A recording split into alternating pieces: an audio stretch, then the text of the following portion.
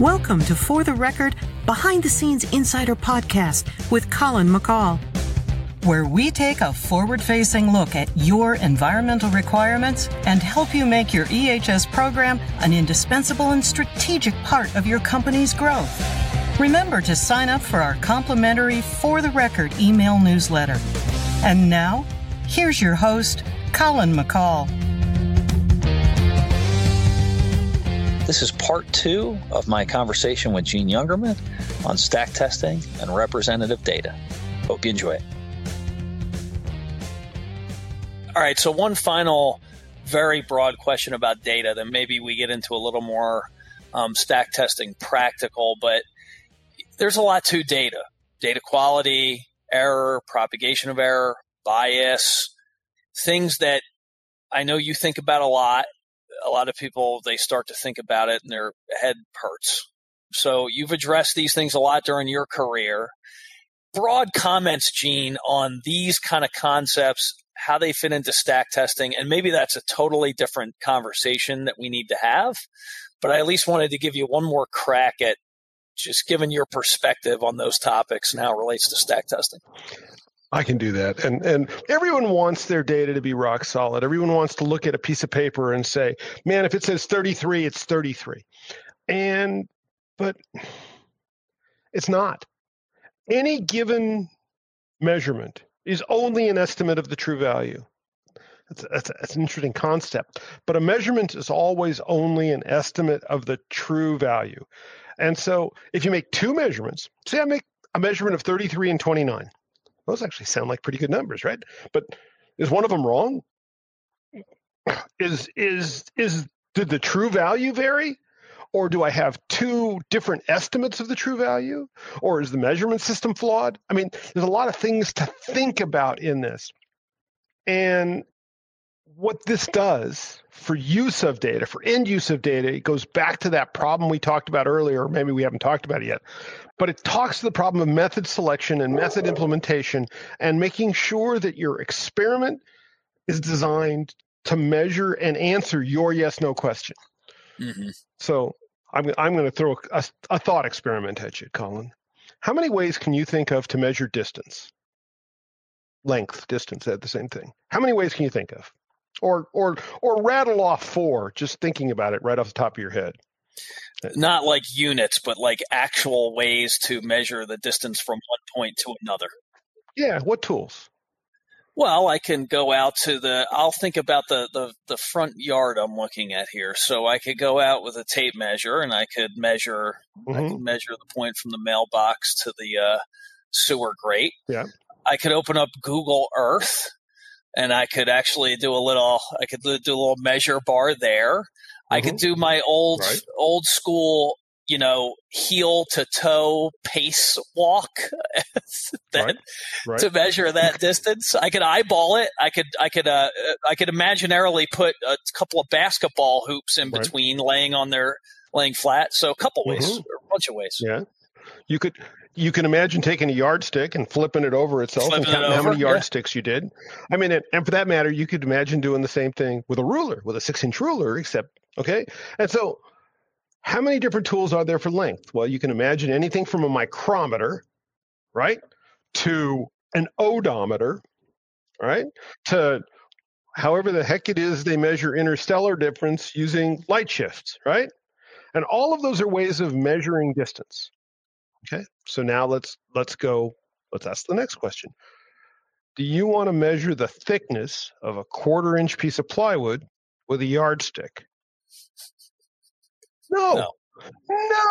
You want to use a caliper, right? You just take your caliper and you go, there it is, it's 1/4-inch, okay? Yep. On the other hand, do you want to measure the distance from your mailbox to your sewer grate with an odometer? No. Yeah. Or a micrometer? No. So the point is, because you and I, because distance is easy to relate to, the point is you have to pick the right tool, right? Yeah. If you can measure the thickness of a piece of plywood, you grab a caliper. If you can measure the size of the piece of plywood, you grab a tape measure. In neither case do you grab an odometer. On the other hand, if you're going to measure the distance from your house to my house, you can use Google Earth because we're thousands of miles apart. Yeah. So data. And so now you want to make sure you use the best tool, but then you want to try to understand what are the limits in the data? If I tell you that it's 33 feet from your mailbox to your sewer grate, and you go out with a tape measure and it comes out to 32 feet 9 inches, are you going to tell me I'm wrong? I could be wrong. Okay, but so then the question becomes, I like to think about numbers, not in terms of what a value is, but in what it means it's not. So if let's go back to our piece of plywood. You measure the thickness of that 1/4 inch piece of plywood, it comes out to 1/4. Is it really a 1/4 of an inch exactly? It actually isn't. It tends to be just a hair under. Yeah. But what it tells you is what it's not. So now instead of the plywood, let's use the sewer grate. We measured it at 33. Okay. So 33 implies that it's not 32, right? Because if it was 32, we'd have said 32 instead of 33. So 33 implies it's not 32 and not 34. But if I tell you it's 33.1, or let's go back 10 feet in inches, if I tell you it's 33 feet 3 inches, then I've made enough effort to know that it's 33 feet 3 and not 33 feet 2. And that's where the sensitivity of data comes in. I think we get into those of us who live in the spreadsheet and calculator world get into real trouble because it's real easy to put in too many decimal points. It's real easy to imply something that's no longer true. Does that make sense? It does. It does. As soon as because I wouldn't have said you were wrong on the 33 feet when it was 32 point whatever. I just said, oh yeah, okay, yeah, but as soon as you say 33 feet 3 inches, I'm like, okay, well now if I go out and measure it, that's what I expect it to be. Right. And if you came out with 33 feet 3 or 33 feet 2, you'd say, yeah, those are the same. But if you came out at 32 feet 9, you'd say no. Yeah. And so you've put on an extra degree of sensitivity or an extra degree of accuracy is what that is. That's interesting. It's a good way to think about limits and information that we're presenting and all that. It's fine. It was a way I finally convinced myself to teach significant figures to junior level scientists who'd only seen a calculator. What do you mean 12 times 12 isn't 144? Well, it's not 144 because 12 implies not 11 and not 13. Yeah. And the other 12 implies the same thing. So if I take two of those and multiply them by each other, I've got somewhere between 121 and 170, 169. Do I really want to call that 144? Or am I okay kind of calling it 140? And the answer is I'm kind of okay calling it 140. Yep. No, that's good. And that's a very gross description of data propagation, but it's an issue that happens. The other thing that happens a lot in our world, and that is the process world or the stack measurement world, is we tend to subtract numbers. We'll decide that we need a background blank in an analytical result. And all of a sudden we'll take something, we'll have an analytical result of 5 and a blank of 1 and we'll call it 4. Well, that 5 wasn't all that good a 5 to start with, right? It was somewhere between 4 and 6. And that one blank, God only knows how good that is. It's probably between 0 and 2. And now all of a sudden this 5, which became 4, has, instead of being 5 plus or minus 1, is like 4 plus or minus almost 2. And so subtracting is just a way to get yourself confused. It also shows up in mass balance if we're not careful. When someone tries to draw a mass balance around a unit, it's very hard to get to say, well, the stack number balances because it agrees with out minus in. Well, if it's 99% control, it's only 1% coming out the stack. You can't do it by mass balance. Just can't. So I have a real bugaboo about significant figures because I want them to show something as a shortcut of the error associated with data. But we also have to understand that all of our data is an estimate of truth. It may be a very good estimate of truth. It may be a less good estimate of truth. Some of our methods are plus or minus 30 or 40%. It's just the way they work. And then trying to take a plus or minus 30% and deciding that it's a number dead on, you can get yourself in trouble if you're not at least cognizant of both that it's quality data and it's met its requirements, but what its limitations are. Yep. Way too deep. Sorry. No, that's okay. Hey, it probably is a separate podcast, but I thought that was very good advice, and I haven't thought that much about significant figures in a while. But hey, for practitioners, that's a big deal. It's meaningful. Right. And one of the things is that doing, and this is almost an all four thing completely. Doing significant figures within a spreadsheet is not a straightforward thing. And so if you have numbers of varying magnitude in the same column, and now you say, well, I want to round to, the second decimal place. Well, you got some of them that are 0.17 and you got other ones that are 14.29. Well, they're not, right? I mean, this is me waving my hands. I bet nobody can hear me wave my hands, huh? No, that's good advice, Gene. It really is. So I want to, with the time we have left, I want to shift. We had good data discussion. I want to shift back to stack testing and maybe some practical advice around. Okay. If I'm at a company, I've got stack testing coming up. I'll combine a couple of questions I was going to ask you. Okay. What should I be paying attention to? I'm at the facility. I'm the EHS person at the facility. What should I? It's complicated. We've got these other people, these other stakeholders, as you mentioned, that are involved. But what should I be paying attention to when the stack test plan is coming together? Like, what are the watch outs that you can share? Okay, so I thought about this, and to me, there's a couple of real keys as you're developing your test plan. One is making sure that your method selection's there, method implementation. So the original question you had posed to me was, what should I pay attention to in the test plan? Yeah. And method selection, method implementation, extended detection limit. That is, what am I doing? How am I configuring what I'm doing? Because all of the methods have selections associated with them. And then finally, is it set up to get me a detection limit that's robust enough to show what I want to show? And those are really important. The next piece I think that's equally important is process operation.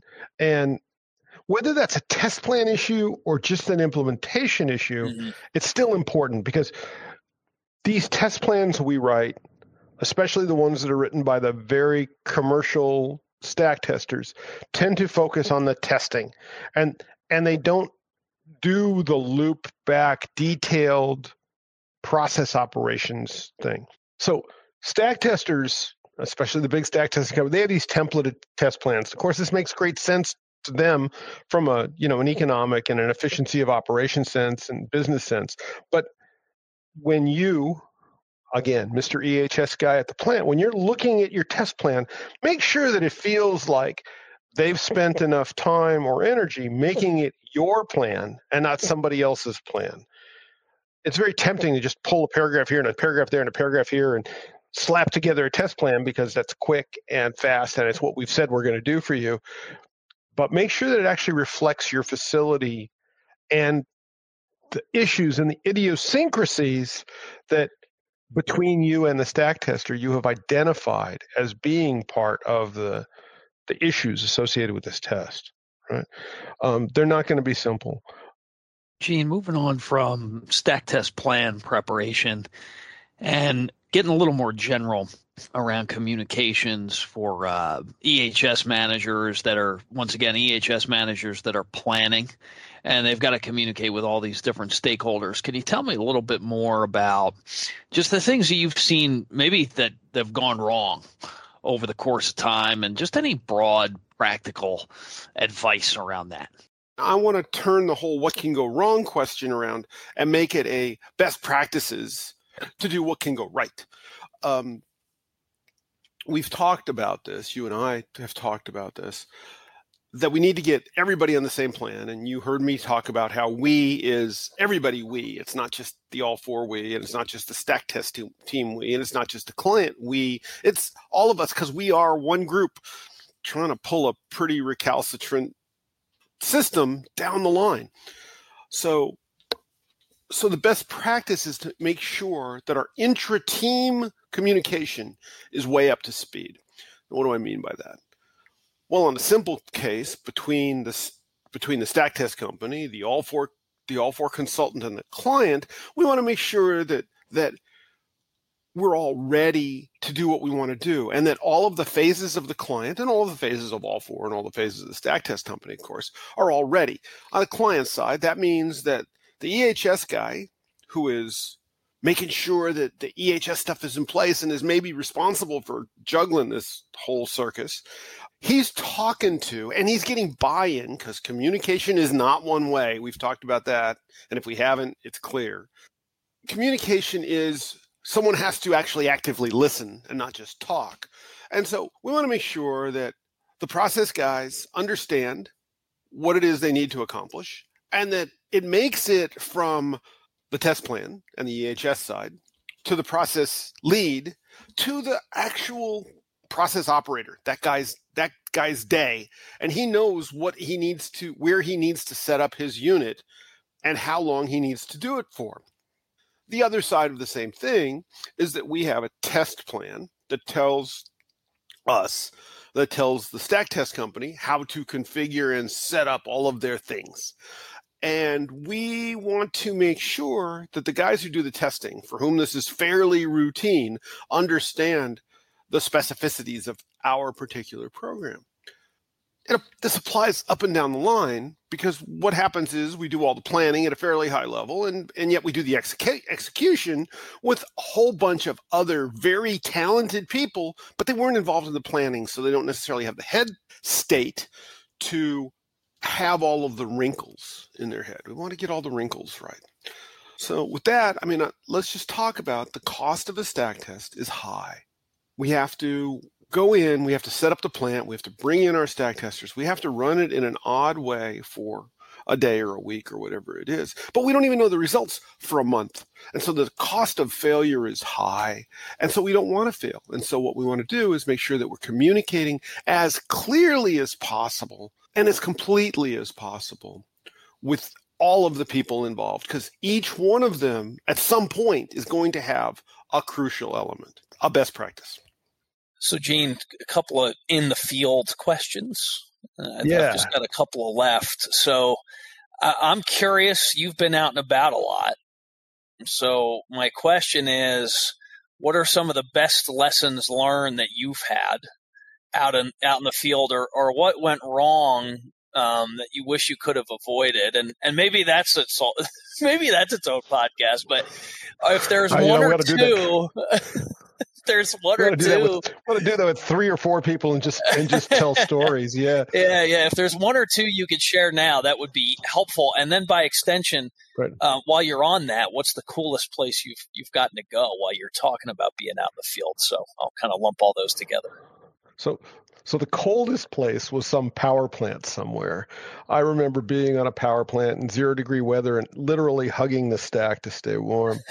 The coolest place for me probably was St. Croix. There was Hovensa had a refinery, and it's either abandoned or in the process of being reset. But we actually went to St. Croix and we did testing. So that's in the U.S. Virgin Islands. Nice. And we were working really strange schedules. We were testing at the delayed coker that was on a 40-hour schedule. So we tested for about 5 hours every 40. While that sounds like you got lots of time out, it's really weird to try to figure out how to sleep within a 40-hour cycle, because it's 8 o'clock and then whatever it is, midnight the next night, and then it was just so wacko to our schedules. But we were in the Virgin Islands, and we were it was just neat to be there. Nice. Lessons in the field. So there were a couple of lessons I learned. One of them that we've all learned is that there's always enough time. There's never enough time to do it right. There's always enough time to do it over. Stack testing is always it's a it's expensive, and it's a hurry up and wait proposition. And, then you finally get there and you go, do it now.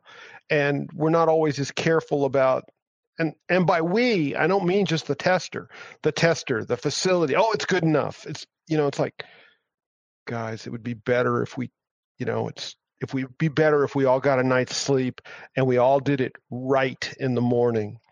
And one of the things that I wished I had done more of in my younger career was pushing that. Stack testing is way too often hurry up and wait. And it's way too often that you come on site at 6 a.m. and you don't start testing until 4 or 5 o'clock in the evening. And then you do 4 hours of testing. And then you do the really technical, detailed sampling train recovery at midnight. And it's just, I wish I had been, I wish back then I had the strength or courage to say, guys, it's time for us to be done for today. It's time for us to be finished for today. We need to come back in the morning and do this right. That sitting here and abusing this team for another 6 or 8 hours is just that. And it's jeopardizing our data quality. It's jeopardizing our staff. It's jeopardizing safety. Safety has changed inordinately over the last 40 years. I mean, 40 years ago, we just went out. We just did it, You wore earplugs maybe. Now to go out in the field, everywhere you go is FR, everywhere is earplugs. Most places are high vis. And so, and I'm going to go back to that sample train thing because it just makes me nuts. The very visible part of stack sampling is the stack, right? You go up on the stack, and you take the equipment, you have the glass, and you have the ice, and you got the heaters, and you're pushing the probe in, and you're pushing the probe out, and you got guys sitting there, and they're taking data. And then that stuff gets carried down to the lab. And it just magically turns into samples, except that that's the point where the worst mistakes can happen, because that's the point where everything's open. That's the point where you can contaminate it. That's the point where you can spill it. That's the point where you can lose it. That's the point where if you're not careful, bad stuff happens. And the idea of doing that after 16 hours is also very frightening. But, anyway, those are the things that I wish I had learned earlier, best lessons. I think the best lesson is taking a deep breath and making sure that the unit is running the way you want to run so that the data you get is best representative of what you want it to be. Cool heads prevailing, not intense situations. Well, it's so hard to do that because you're on the back end and because you're expensive. I mean, the thing is, we go out in the field and we're going out and we're trying to get some data, and it's an expensive proposition. The team is pricey. Everyone's traveled to be out there. That's pricey. It's expensive for the facility to operate in this unusual mode. And so everyone wants to get it. And of course, everyone wants to go home, and it's cold or it's hot and you're outside, it's noisy and we're all tired. But cool heads prevailing. Yeah. Take a deep breath, get your data and take your samples at the most meaningful times. I wish I had been stronger about that at 30, but of course I wasn't. I was 30. That's good advice. Hey, that's part of the reason why we do this. Is, try to impart some of that to folks. So it's good. It's very good advice. Gene, thanks so much for joining me. That was a lot of fun. We covered a lot of ground over the last 45 minutes to an hour or so. And I hope you can come back again. Maybe we could dig further into some of the data issues or get into some other topics. But I appreciate you joining. Thank you, Colin. Really appreciate it. I had a great time. And to all our listeners, as always, we appreciate you. Thanks for listening, and we hope that you'll join us next time. You've been listening to For the Record Behind the Scenes Insider Podcast with Colin McCall. Remember to sign up for our complimentary For the Record email newsletter to get weekly news and articles on a variety of timely EHS issues. The content heard on this podcast is not intended to replace an evaluation of the specific projects and regulations that you are encountering at your company.